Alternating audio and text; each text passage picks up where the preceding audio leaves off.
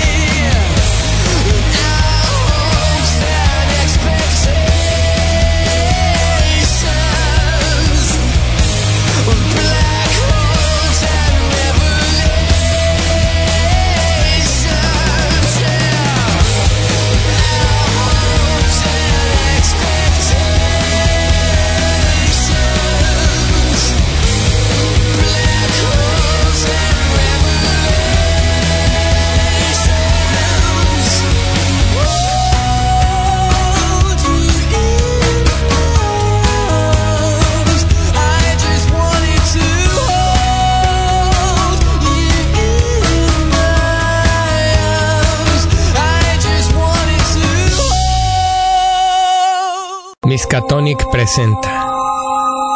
The Green Lantern Corps is a privileged organization. Not just anyone can join. So it's true. There are tremendous commitments. Miskatonic. Each lantern is responsible for patrolling one of 3,600 sectors of... Miskatonic, Excuse me, loser. el show oficial de la Compuerta 2. Shall we put it to a vote? Miskatonic presenta Linterna Verde, parte 5.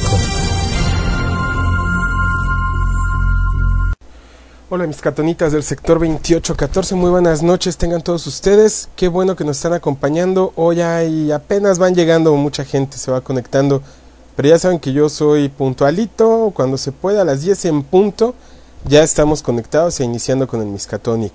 Hoy de qué vamos a hablar, bueno ya escucharon, es la quinta parte de Green Lantern, ya nos la aventamos bien larga y amenazo, perdón, discúlpenme, y amenazo con hacer varias partes más, porque ahorita que estoy releyendo la Black Knight está bien, pero bien extensa.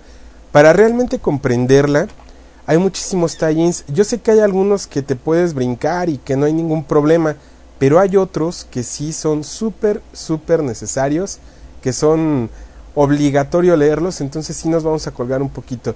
Además vamos a seguir en la frecuencia de seguirles haciendo las narraciones y los resúmenes detallados, porque bueno, cuestiones que he estado platicando con los escuchas y demás. Quiero también hacer una fe de ratas del programa pasado de Wolverine. Ya me puso unos mazapanes el Capitán Pada hace rato, porque yo les comenté que la serie de Agente de S.H.I.E.L.D. y Enemigo Público eran un what if. A mí se me fueron las patas, porque lo que publicó Televisa aquí en México no fue el What If, fue la serie regular, y aparte se publicó en What If, inclusive en hardcover. Ustedes pueden conseguir los 24 números del What If y de la serie regular. Entonces pues sí, es la fe de ratas, una disculpa, ya saben que de repente se nos va por ahí. Es ahí el único dato que sí, se me fue feo. Noticias, esta semana ha estado un poco flojona de noticias, de no ser por ahí que, para los que no han leído el blog oficial de este programa de radio, que es www.compuerta12.com, ahí les puse una nota en la que Warner Brothers anunció que Batman Year One, el año 1, va a ser una película animada muy similar a lo que hizo con First Flight, con Justice League y con algunos otros, bueno, va a ser el Batman Year One. Esto a mí me sorprende porque según, debido a las bajas ventas de First Flight, ellos ya no iban a ingresar en el terreno de la animación, pero yo creo que a final de cuentas decidieron cambiar. Están haciendo como que un gran esfuerzo por ganar todo ese público que les está robando el anime y el manga. Bueno, están esforzándose por todo eso porque es un fenómeno que no nada más está dando aquí en México, es un fenómeno a nivel mundial que está pateando traseros grueso, ¿no?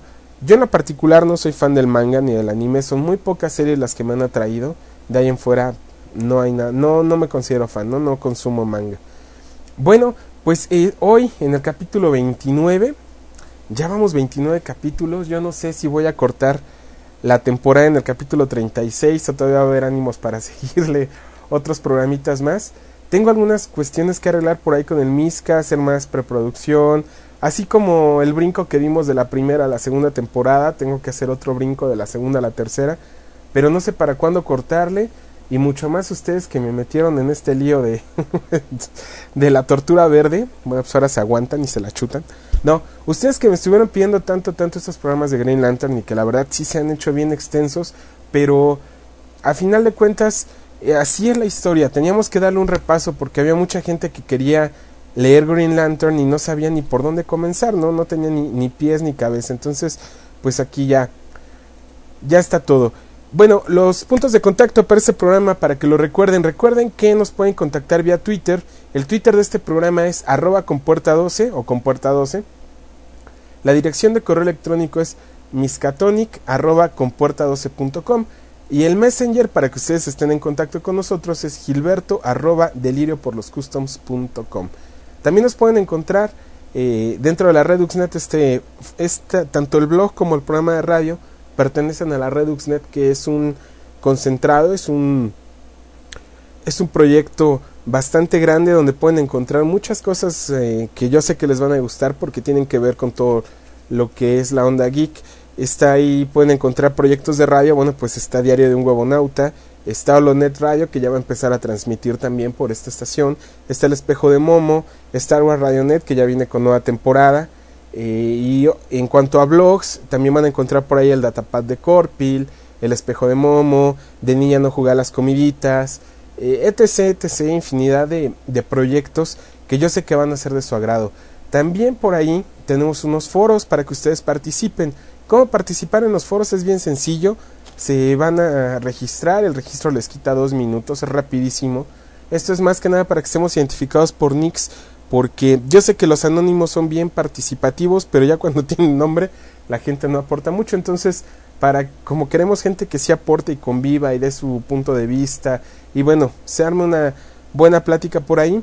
Todos los sitios que formamos parte de la Reduxnet tenemos nuestros foros ahí. La dirección es www.reduxnet.info/foros, o en el .info sin el /foros ustedes pueden encontrar todo el conglomerado de sitios para que ustedes decidan hacia dónde se quieren ir, hacia de un Huevonauta, hacia el Holocrón de Freddy, hacia El Espejo de Momo, Datapad de Corpil, Compuerta 12, De Niña No Juega las Comiditas, etc, todos los proyectos que por ahí van a encontrar. Bueno, esos son los puntos de contacto. Vamos rapidísimo al Twitter a ver quién está conectado. Vamos a mandar saludos. Está Sam Grayson, a quien le mandamos un saludo porque dice que dice su hermana que ponga más canciones de Muse. Sí, también la rola del intermedio es de Muse y la del final es de Metallica. Pues espero que les gusten. Tenemos también al Huevonauta en línea. Tenemos a Sandy Galia, que dice que en Arrakis ya están escuchándonos. Tenemos a Noir, que ya está conectado. También por aquí tenemos a más gente, pero ya son mensajes un poquito atrasados. Ahorita que nos manden mensaje, les contestamos. Está todo el Parsex también, que nos está mandando saludos. Lo tenemos en línea desde las tierras norteñas. Él anda ahorita en el evento de Star Wars, en el multimedia el concierto con Anthony Daniels y toda esta parafernalia. Bueno, él anda por allá. Le mandamos un saludo y que se divierta muchísimo. También tenemos por acá por el Messenger a Genaro, a quien le mandamos un saludo. ¿Quién más tenemos en línea que nos está escuchando, que se ha reportado? Bueno, por ahí está Janus, está Fausto, está también Hugo, y bueno, no se han reportado, pero por ahí andan. Vámonos directito a la Blackest Night. En el programa anterior nos quedamos cuando todos los Green Lanterns tienen que enfrentar a la Gente Naranja. Todo este rollo del conflicto de Hal Jordan entre el Anillo Verde y el Anillo Azul. No voy a hablar más ni voy a dar resumen del programa anterior. Los que quieran escucharlo es el capítulo 27 de Miskatonic y lo pueden descargar tanto desde la Compuerta 12 como de la iTunes Store, ahí para que se pongan al día, y todos los demás programas de Green Lantern. Bueno, nosotros vemos que Fatality, quien formaba parte de los Sinestro Corps, ahora ha sido tocada por la luz del amor de las Star Sapphires y es el Zafiro del sector espacial 1313. Antes buscaba la venganza en contra de John Stewart por destruir el planeta Sanshi, pero ahora busca salvarlo, obvio, con el particular criterio de salvación de las Star Sapphires y darle pues su toque de amor que tienen ellas, ¿no? Por otro lado, los Guardianes del Universo se enfilan hacia el sector Vega. Recuerden que el sector Vega estaba prohibido para los Green Lanterns por esta cuestión que platicamos en el programa anterior, donde había un trato con Larfleeze, que es el Agente Naranja.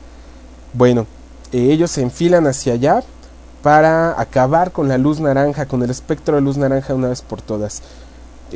Una nueva regla se escribe en el libro de Oa, obviamente para que ellos los puedan enfrentar, y esta regla dice que el sistema Vega ya no estará fuera de la jurisdicción de los Green Lantern Corps. Okara será el lugar de la pelea contra los Orange Lanterns, ya que es el refugio de Larfleeze. Cuando se da la noticia de que los Green Lanterns ya pueden o ya tienen dentro de su jurisdicción al sector Vega, una horda de maleantes empieza a escapar de este sector, ¿no? Asesinos, ladrones, de la peor escoria del universo, que se encontraban refugiados en el sector Vega, comienzan con un gran éxodo. Esto se ve bastante curioso. Hal Jordan continúa peleando contra el Anillo Azul y dentro de la mente recuerda lo que Sadie Ganthet le explicaron, que la única manera de quitarse ese anillo es usándolo y buscar esperanza en su corazón. Recuerden que también platicamos de esto. La luz azul obedece al espectro de la esperanza y refuerza a la voluntad. Cuando un Green Lantern está junto a un Blue Lantern, su fuerza, incluso la energía del anillo, sobrepasa el 100%, porque ellos explican que la esperanza es un complemento de la voluntad. Bueno, pues los Lanterns junto con los Guardianes llegan a Okara, donde los espera el Green Lantern del sector 2828 llamado Gretty. La batalla contra los Orange Lanterns, que son manifestaciones del espectro naranja, es muy dura. A ver, vamos a explicar esta parte. Nosotros vemos que, por ejemplo, los Sinestro Corps reclutan a gente que pueda, o a seres que puedan infundir un gran temor. Los Green Lanterns pueden reclutar a seres que hayan superado un gran temor y que ya no puedan ser afligidos por él. Y los Blue Lanterns a seres que tengan una gran esperanza. Pero ¿qué pasa con los Orange Lanterns? Recuerden que el espectro naranja obedece a la avaricia. ¿Qué es lo que pasa con ellos entonces? Solamente hay un solo agente naranja y todas las demás manifestaciones que vemos son manifestaciones de luz, son como espectros que él maneja desde su anillo, porque su avaricia es tanta que él no puede compartir su lugar con otro agente más. Entonces él desde su anillo los controla a todos. Imagínense la fuerza tan grande que tiene el agente naranja. Bueno, en esta pelea Gretty, el Green Lantern del sector 2828, muere, y muere a manos de estos espectros, que inmediatamente vemos que devoran su anillo de luz, el anillo verde, y lo replican creando un espectro con sus mismas habilidades. Mientras tanto, Hal Jordan surge una energía naranja y lo atrae hacia Larfleeze, porque Larfleeze puede sentir el olor de este nuevo anillo azul que porta Jordan y lo quiere para él. Trata de tomarlo a la fuerza, obviamente, a Larfleeze, pero Hal Jordan contraataca, aunque resulta gravemente herido. Los Guardianes y los Corps tratan de llegar hasta donde está Larfleeze, pero no pueden hacerlo. Los espectros naranjas tienen capturado a Stewart y se presenta Fatality para ayudarlo, y todo esto se genera un caos porque la fuerza naranja es muy fuerte. Ellos ya enfrentaron alguna vez al espectro naranja hace billones de años, dicen ellos, pero salieron muy mal parados, salieron totalmente golpeados y las cosas no les pintaron bien para ellos. Me están haciendo muchos comentarios en el Messenger, ahorita se los contesto, denme unos minutitos nada más. Bueno, dentro de la guarida del tesoro del agente naranja, Hal lo engaña o lo persuade para que le cuente su historia con los guardianes y promete, cuando termine de contarle la historia, entregarle el anillo azul.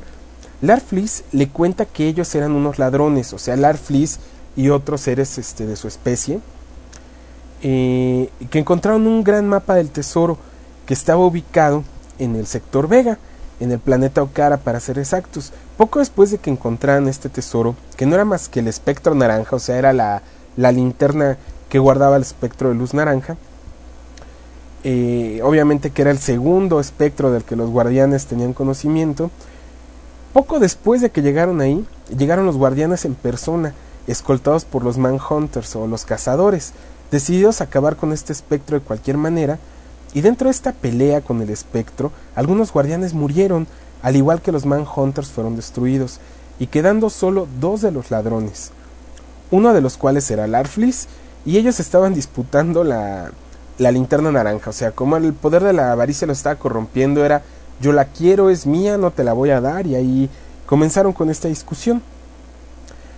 Obviamente los guardianes llegaron al acuerdo con ellos de que les dejarían el espectro de luz naranja o la linterna, pero solamente les iban a poner 2 condiciones. Una de ellas es que una vez teniendo este poder, ellos nunca iban a poder salir del sector Vega, así como los guardianes nunca iban a entrar de nuevo. Y la segunda es que solamente se lo iban a dejar a un solo agente, entonces tenían que disputarse por la luz entre ellos. Pero este acto desesperado de los guardianes fue porque la misma luz naranja empezó a matar tanto a los Manhunters como a casi todos los guardianes. Vemos que llegan aproximadamente 10-12 guardianes y de los que solamente salen vivos 4. Entonces este fue un acto desesperado de ellos por, de cierta manera, mantener controlada la luz naranja o el espectro naranja.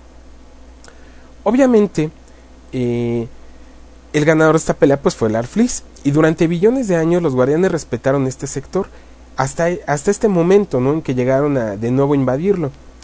Una vez que Larfleeze termina de contar la historia, le exige su pago a Jordan acerca del trato que habían hecho. O sea, él le está exigiendo que le entregue el anillo azul.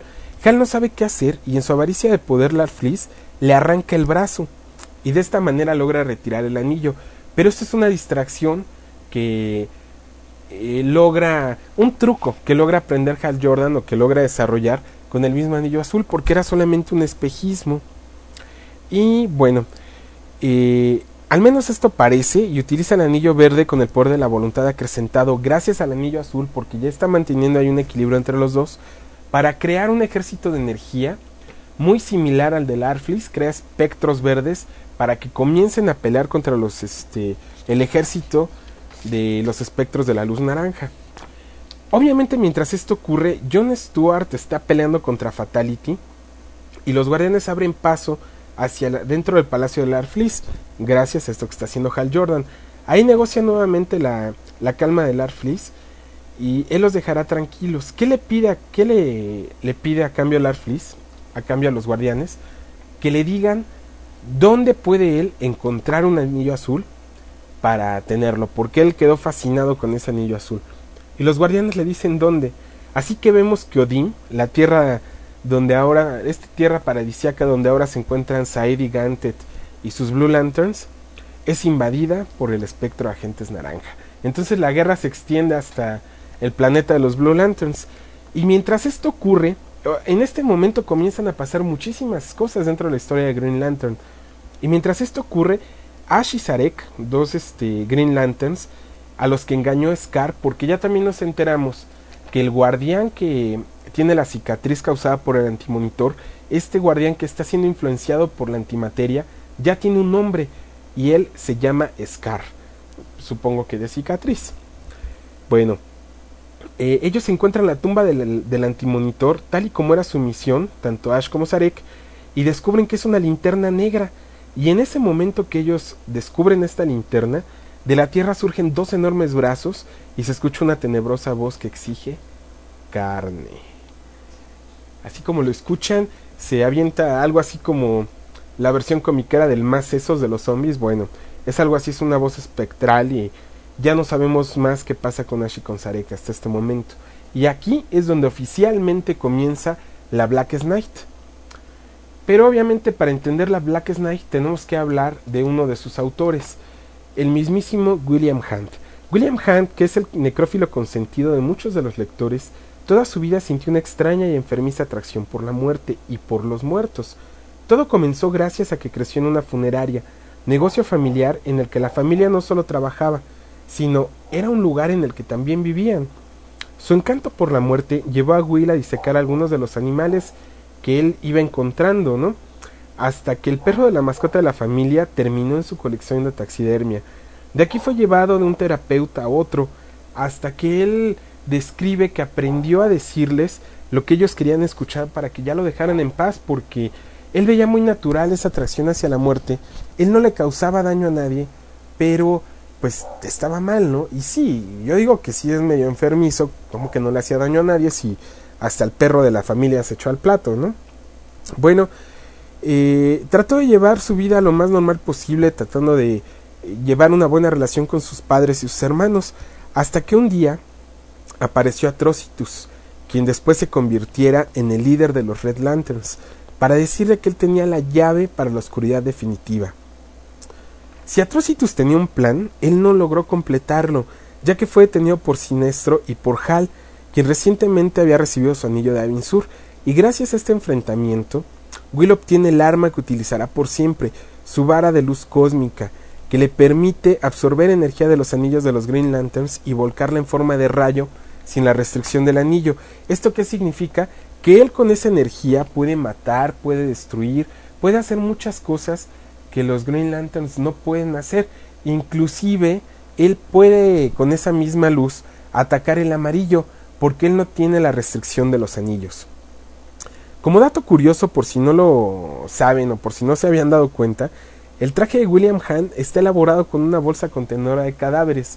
Él cuando llega a su casa y decide que ya no quiere estar más con ellos, comienza a recortar por ahí una bolsa de estas en las que guardan los cadáveres, que tenía el logo de su familia, el logo de la funeraria de su familia, ese escudo, que es el mismo de los anillos de los Black Lanterns, y que él porta en el pecho. Ese mismo escudo lo tenían las bolsas que utilizaban ellos en la funeraria. Entonces es el dato curioso. William siempre tuvo la obsesión de extinguir la luz de las linternas, y en varias ocasiones los enfrentó a los Green Lanterns. Pero, ahí viene el pero, en varias ocasiones que los enfrentó, esto también le costó varias derrotas, muchos fracasos, e incluso que cuando Hal Jordan era el espectro, esto lo platicamos en el Rebirth, él es quien se encarga de desintegrarles una de sus manos. También fue víctima de experimentos extraterrestres que buscaban la oscuridad dentro de él, pero la culminación para William Hunt viene cuando escucha en voz viva el llamado de la muerte. Él, al igual que los otros linternas o de los otros corps, que empiezan a recibir por ahí mensajes que escuchan en su mente, esa voz que les habla, que los aconseja y que no pueden sacar, esa misma voz es la que empieza a hablarle a William Hunt y le empieza ahí a torcer muchas cosas en la mente. Él, obedeciendo a esta voz, se presenta en la funeraria, y bueno, que como les había comentado, también es casa de sus padres, y mata a sus padres y a sus hermanos. Toda su familia muere, a todos los mata obviamente con su vara de luz. Y esto culmina cuando William Hunt, sintiéndose confundido por haber matado a su familia, se vuela a la sien, se suicida. Su cuerpo yace muerto en el suelo con toda esta materia encefálica regada por el cuarto, cuando el guardián Scar se hace presente. Y escuchamos la voz de la linterna que dice carne. El guardián vomita literalmente energía negra, de la cual surge un anillo negro, el cual toma posesión de William, y se regenera de sus heridas y vuelve de la muerte. Y el guardián le dice que los Green Lanterns tienen a Ion como entidad, los Sinestro Corps a Parallax, los Zafiros tienen a Predator, pero el que será el espectro de luz de las linternas negras, su heraldo, será William.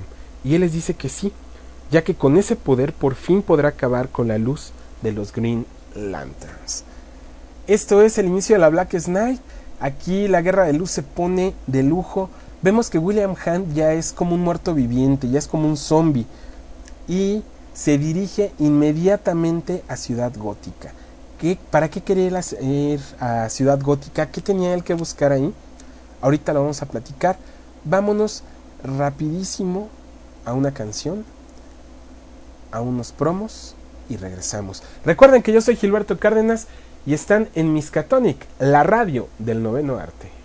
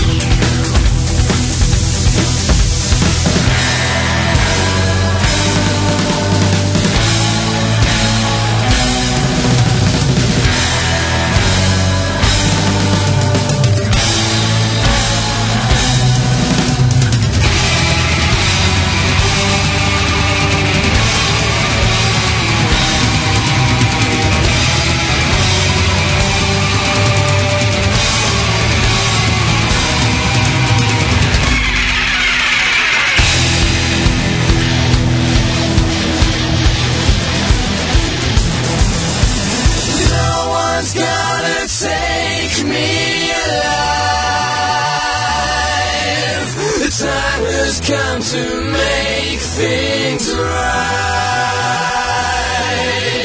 You and I must fight for our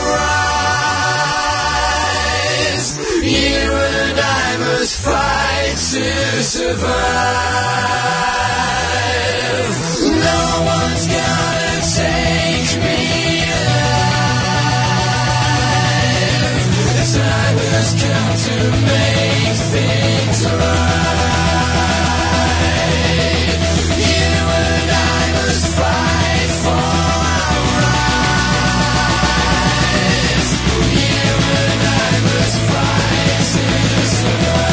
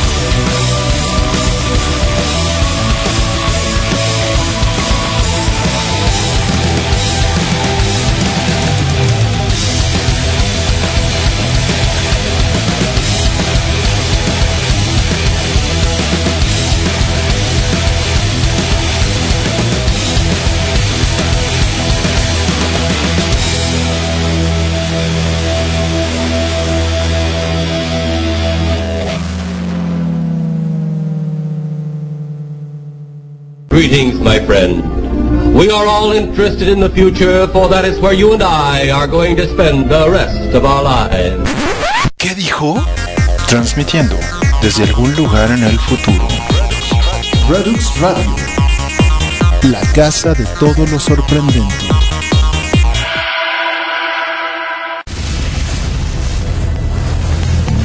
Radio.reduxnet.info presenta el show oficial del noveno arte. Cada miércoles a las 10 p.m. hora México por radio.reduxnet.info. El show oficial de la compuerta 2.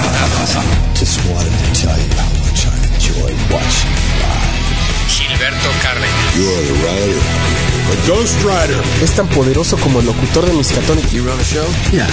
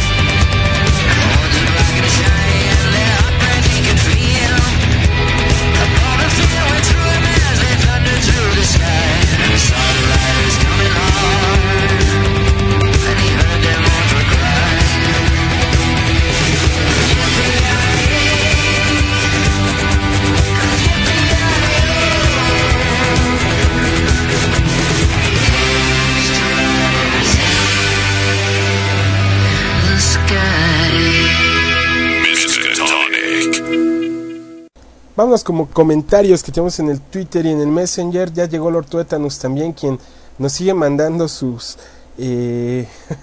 publicidades por ahí de fan. Qué bruto. Hoy se rayó, mejor dicho, hoy nos rayamos en Miskatonic con la que mandó de los Simpson. Creo que ahorita la está pasando por Twitter otra vez. Sí, se las retuiteó a todos para que le echen un ojo. Bueno, tenemos también comentarios por acá. Le estaba preguntando que si íbamos a buen ritmo, que si está digerible la historia, o nos vamos más despacito, nos vamos más rápido, como ustedes quieran. Al fin que tenemos más tiempo que vida. Le mandamos un saludo también a Somrazager, que ya se conectó. Por acá también me está comentando Genaro. Dice que viendo a Hal Jordan solo le faltaba hacer una Zafira Estelar y ya está en todas las corps. Sí, él pasó por absolutamente todas las corporaciones en ese proceso de la Guerra de Luz, pero imagínense con un traje de Zafira Estelar, se va a ver muy si de por sí la Black Knight no está muy para niños que digamos, y luego con eso peor. Eso también es algo que quería comentarles a los que están acostumbrados a dejarle nada más los cómics a sus niños para que los lean. Lean la Black Knight con ellos, no se las dejen solas. De hecho, Green Lantern como que ya tomó otros tintes un poquito más adultos. Sí tiene escenas muy fuertes, muy violentas. Entonces, yo no les digo que no la lean, pero sí sean a discreción. Siéntense con ellos, compártanlo, explíquenles, porque sí tiene cosas muy, muy violentas. Sandy Galea dice que sí, que nos van siguiendo perfectamente. Bueno, si todo va bien, vámonos a la segunda y última parte, o el segundo bloque de esta Black Knight. Habíamos quedado en que William Hunt se iba inmediatamente después de haber vuelto a la vida, o de ser un muerto en vida, se iba a Ciudad Gótica, donde él, ¿por qué se va a Ciudad Gótica? Porque él comienza a escuchar unos gritos desesperados de que alguien murió, así que decide ultrajar la tumba de Bruce Wayne, que es la que le llama. ¿Por qué? Porque supuestamente Bruce de alguna manera está relacionado con todos los muertos que necesitan ser regresados. Aquí hay un detalle que a mí no me queda del todo claro. O sea, sí entiendo que el cráneo es el que le está hablando a Black Hand, ¿no? Y lo entiendo así como que medio sacado de la manga, pero bueno, se las compro. ¿Cómo demonios sabía que era Batman? Es algo que no me explico. Ok. ¿Qué es lo que él hace? Ultraja la tumba. Por ahí si alguien sabe este detalle o me lo puede explicar con palitos y bolitas, se lo agradecería mucho. Es algo que desde el año pasado me da vueltas en la cabeza y sigo sin entenderlo, pero en fin. Bueno, ¿por qué Black Hand ultraja la tumba de Bruce Wayne? Porque él extrae el cráneo. De este cráneo es el que él usa como linterna negra para recargar su anillo, y de este mismo es donde surgen todos los anillos de los Black Lanterns. Así como lo escuchan, esto está bastante bueno. Por otro lado, dentro de todas las demás ciudades, dentro del mundo del universo de DC en el planeta Tierra, el día que murió Superman fue declarado como el Día de Luto Nacional, y cuando él regresó de la muerte, se estableció que ese día se honraría a los superhéroes que dieron su vida salvando al mundo, así como a los inocentes que no pudieron ser salvados. Y en Ciudad Costera, este homenaje, obviamente, es para los Green Lantern Corps de la Tierra, para Hal, para John, para Gardner y para Kyle. Vemos también que en todos los rincones del planeta se reúnen grupos de héroes y amigos para recordar y honrar a sus compañeros fallecidos. Pero algo extraño está pasando alrededor, porque vemos que la lluvia está matando la hierba. Esto se dan cuenta cuando van a visitar la tumba de Firestorm, ellos ven que el pasto se comienza a marchitar, las flores se comienzan a morir, algo raro está ocurriendo en el ambiente. Y también pasa en el mar, cuando Mera está frente a la tumba de... Mera era la esposa, Mera, porque era bien...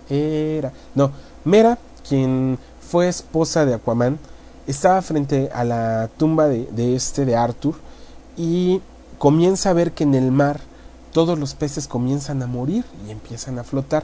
También se cuestiona de qué es lo que está pasando. Todo esto lo dejan a un lado porque Alfred llega a visitar la tumba de los Wayne. Uno de los últimos deseos de Bruce fue el estar sepultado junto a sus padres. Era el deseo que él tenía, que el día que él muriera, él quería ser sepultado para descansar al lado de sus padres. Alfred llega muy mono con sus flores y todo, y lo único que descubre es una tumba ultrajada con restos del cadáver de Bruce Wayne por todos lados. Hal Jordan y Flash, quien ahora es Barry, quien también regresó de la muerte, se encuentran en el cuartel de la Liga de la Justicia. Hal le muestra las tumbas de los villanos muertos, y Flash pregunta quién más de los héroes ha muerto. Hal le muestra un holograma con las imágenes pues de todos los héroes que han muerto, y cuando Flash particularmente ve la imagen de Firestorm, queda realmente confundido, abatido, y más cuando se entera de que Sue ha muerto. Sue era la esposa del Hombre Elástico. A ver, aquí viene la cuestión pirata. En Marvel tenemos al Hombre Elástico, que es Reed Richards, sí, y su esposa se llama Sue, y es la Mujer Invisible. En el universo DC también hay un Hombre Elástico, que es un detective bastante chafón. Él murió durante las Crisis Infinitas. Su nombre es Ralph, y su esposa se llama Sue. A esta Sue me refiero. Bueno, cuando él se entera también, cuando Flash se entera de la muerte de Ralph y de Sue, se siente aún más abatido, y en este momento Alfred los contacta al cuartel de la Liga de la Justicia y les comenta lo que ha sucedido con el cadáver de Bruce Wayne. Por otro lado, los guardianes de Oa ven cómo a lo largo del universo los corps de todas las corporaciones pelean entre sí. Ellos están viendo sus imágenes en este macroholograma que tienen del universo. Empiezan a ver las imágenes de cómo en todo el universo se están enfrentando los espectros de luz, por lo que oficialmente aceptan que la guerra de luz ha comenzado. Detectan una ola de anillos negros también que comienzan a acercarse hacia Oa, pero en este momento los escudos que tienen en Oa no son suficientes, porque recuerden que ellos van sobreviviendo de otra batalla, y en este momento pues están indefensos. Afortunadamente o curiosamente, en ese momento van llegando al planeta Oa Guy Gardner, John Stewart y Kal Rayner, y observan de cerca cómo atraviesan los anillos negros hacia la batería de Oa. Describen que zumban como moscas, y los guardianes reconocen que Gante tenía razón, que la noche más oscura no puede ser evitada, sino enfrentada. Están a punto de lanzar un código de alerta negro cuando Scar, el guardián de la cicatriz, ataca a otro de los guardianes, arrancándole el corazón. Los anillos negros logran llegar hasta las criptas de los Green Lanterns caídos, las cuales resguarda Morro. Esto ya se los había platicado en otro programa anterior. Pero esto no es exclusivo de Oa. Hay anillos negros por todo el universo que llegan a Marte, al cuerpo del detective marciano, a Korugar con Katma Tui, y en la Tierra con muchísimos de los héroes caídos como Aquaman, y una verdadera horda de muertos vivientes se levantan a la voz de levántense, esta cavernosa voz de que dice carne. También ahora les dice, así como Palpatine le decía a Darth Vader, rise, igualito, también esta voz se escucha que les dice rise, y se le empiezan a levantar todos estos zombies o muertos vivientes, ¿no? Pero imagínense ahora tener que enfrentar a sus propios amigos y sobre todo algunos de los más poderosos, como ¿quién? El detective marciano era de los héroes más poderosos. El Superman de Tierra 1 también era de los más poderosos, el de Tierra 2, perdón. Entonces imagínense ahora lo que tienen que enfrentar. Bueno, los guardianes de Oa son dominados por Scar por medio de su energía negra. Él arroja energía negra, así como Atrocitus, que regurgita o vomita una esencia roja. Bueno, aquí Scar, muy repugnante, vomita o regurgita una energía negra. Entonces, de esta manera logra controlarlos. Aparte, a uno de los guardianes lo destroza, se come su corazón y les comenta que ellos ya no pueden ser salvados, que son vacíos, que ni siquiera les sirven para sus intenciones. Entonces esto se pone bastante bueno. Entonces Salak trata de comunicarse con los Blue Lanterns, de pedirles ayuda. ¿Por qué? Porque recuerden que los Blue Lanterns pueden potenciar a los Green Lanterns y ayudarlos, ¿no? Pero no logran entrar en contacto. ¿Por qué? Porque los malditos guardianes de Oa, egoístas y bueno, soberbios, ya les habían echado encima a los Orange Lanterns. Entonces ellos están librando una batalla con los Orange Lanterns y no pueden ir a ayudar a los Green Lanterns. Esto empieza a complicar bastante las cosas. De pronto vemos que Jones, el detective marciano, aparece convertido en Black Lantern y ataca a Hal Jordan y a Flash, que estaban en el cementerio investigando acerca de lo que había pasado con la tumba de Bruce, diciendo que ellos nunca, el detective marciano lo que les dice es, ustedes nunca debieron regresar de la muerte. Por otro lado también vemos que Hawkgirl y Hawkman están peleando, discuten acerca de la violencia extrema de Hawkman. Con ellos hay una cuestión para los que no lo sepan. Ellos cada que mueran van a reencarnar, ellos van a volver a la vida, es una especie de maldición. Cada que mueran van a regresar, pero por ahí la maldición dice que Hawkman cada vez va a ser más violento hasta que no haya manera de controlarlo, y la única persona o ser capaz de controlarlo pues es Hawkgirl. Sí, pues cómo no, o sea, la dueña de las quincenas, el chicotito, pues es la mano detrás de todo, la Martita, la esposa del Führer. Bueno, ella es la que controla todo, entonces pues obviamente lo tenía que controlar. Ellos están peleando esta cuestión, están de cierta manera analizando qué es lo que va a pasar, porque Hawkman ya cada vez es más incontrolable. Y en ese momento aparecen Ralph, el hombre elástico, y su esposa, convertidos en Black Lantern, y matan a Kendra, que es Hawkgirl, y también a Hawkman, arrancándoles el corazón. Y en ese momento aparece Black Hand. Hasta aquí los voy a dejar hoy con La Noche Más Oscura. ¿Cuáles fueron los números que analizamos hoy?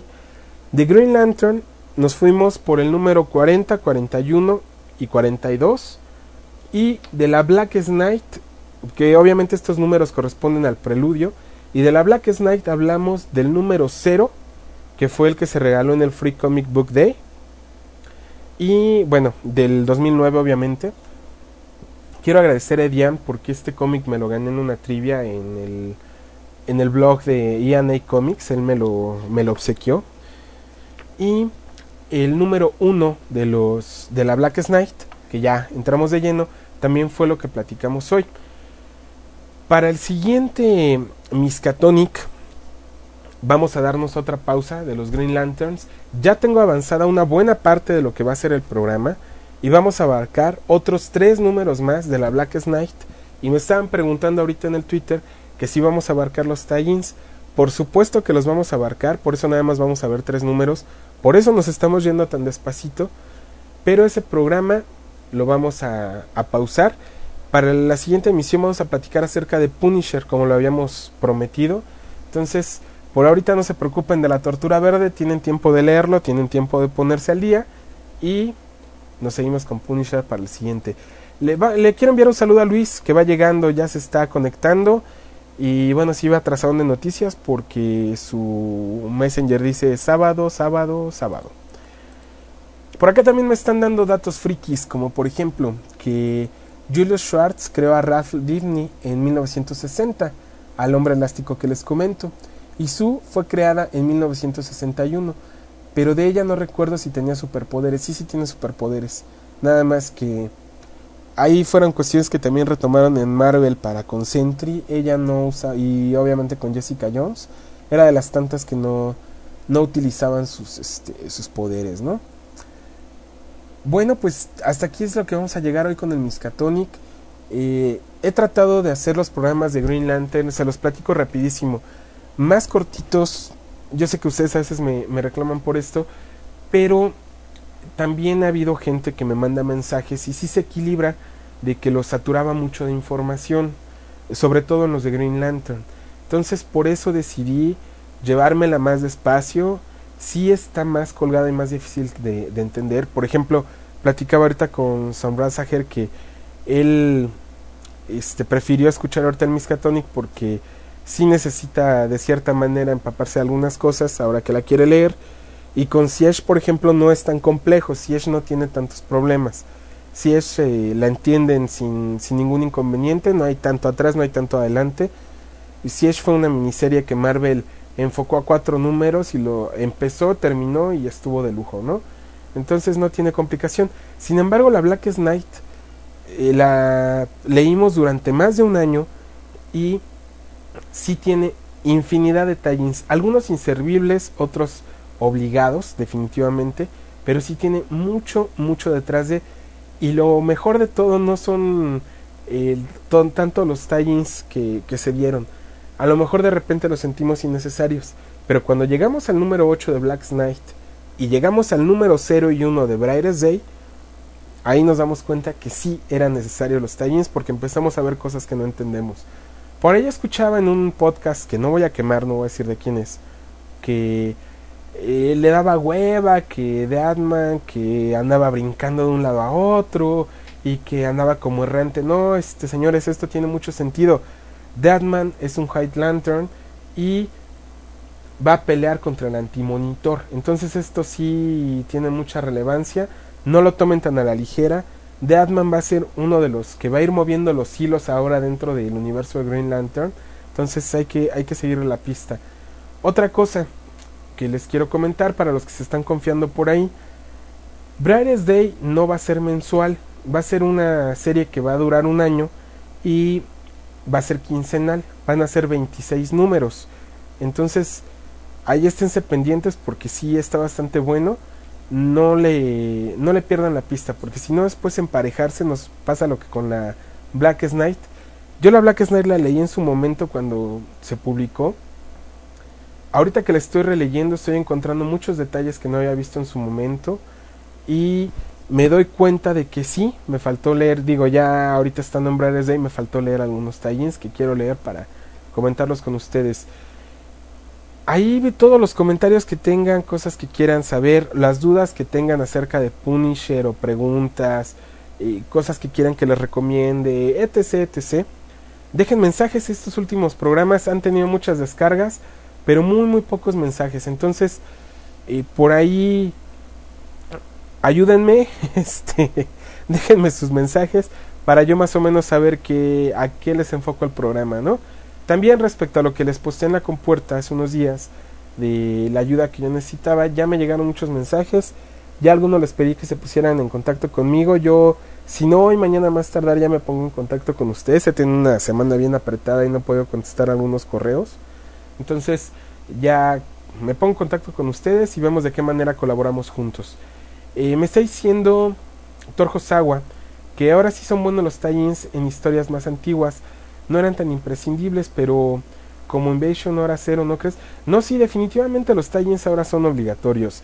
Por darles un ejemplo, en Miskatonic no hemos tocado ese tema porque ya agarramos arrancados otra etapa de Marvel. Pero ante la World War Hulk hay una droga sintética. No es una droga, es un arma sintética que pudo haber detenido a Hulk se llamaba Spin. De hecho es la primera arma con la que Tony Stark lo ataca enfundado en su Hulkbuster. Pero no funciona porque Speedball se robó esta arma Spin. Su función era inhibir los poderes de cualquier superhéroe o supervillano, de cualquier ser superpoderoso. Pero para hacerlo tenían que estar sintetizadas con su ADN. Ellos ya tenían preparada la de Hulk por si algún momento enloquecía. Pero esta la roba Speedball y mete una cepa que no está tratada con ADN. Entonces cuando Tony Stark ataca a Hulk, pues no pasa nada, porque esa cepa no está tratada con su ADN. Nadie peló esto, y en los números principales de la World War Hulk sí te parece medio tonto que lo ataque con un arma que no funciona, y bueno, tú no entiendes por qué. Y ahora, dentro de lo que es el Reino Oscuro, con el fin de la iniciativa y todo este rollo, cuando lo que es Hydra embosca en Madripoor a la Iniciativa Sombra, a un equipo especial que tienen, ellos ya sintetizaron el Spin y ya trabaja muy bien. Pero tú no entiendes nada de esto, del Spin y de todo ese rollo, de cómo se lo robaron y bla bla bla bla bla bla. Incluso cómo Speedball pasa a formar parte de las filas de Hydra si tú no leíste esos tie-ins. Entonces sí, ahora los tie-ins la han manejado bien. Digo, la friegas para el lector porque tienes que gastar un chorro en tie-ins y en series regulares. Y la del evento, ¿no? Porque ahora es la principal del evento y ahora hay títulos que no son tie-ins como tales, pero ponen el logo del evento y ya forman parte de, entonces también los tienes que leer. Entonces sí lo han circulado muy bien, pero vale la pena. Ahí lo que hay que estar pendiente pues es de los foros y todo para ver qué números sí de plano se puede uno pasar de largo y cuáles sí son obligatorios, ¿no? Pero en fin, les agradezco mucho su compañía. Les prometí una rola larga de Metallica, espero que les guste. Ahorita se las voy a dejar. Espero sus comentarios por la Compuerta 12, por el foro de la Reduxnet, ya tienen los puntos de contacto. Les agradezco mucho su compañía y nos vemos la siguiente semana con Punisher aquí por la misma estación. Y ustedes estuvieron hoy en Miskatonic, la radio del noveno arte.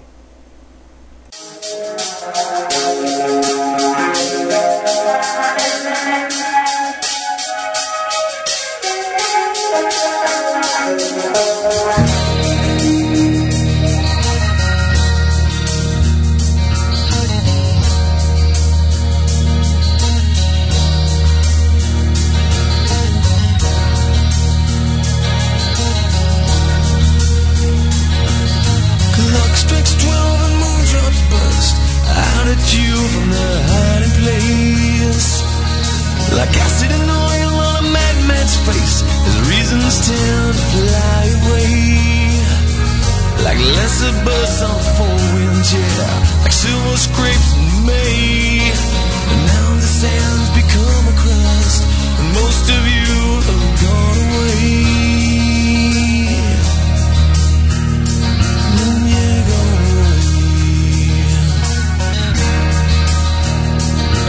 Come Susie Dale, let's take a walk just out there upon the beach. I know you'll soon be married and you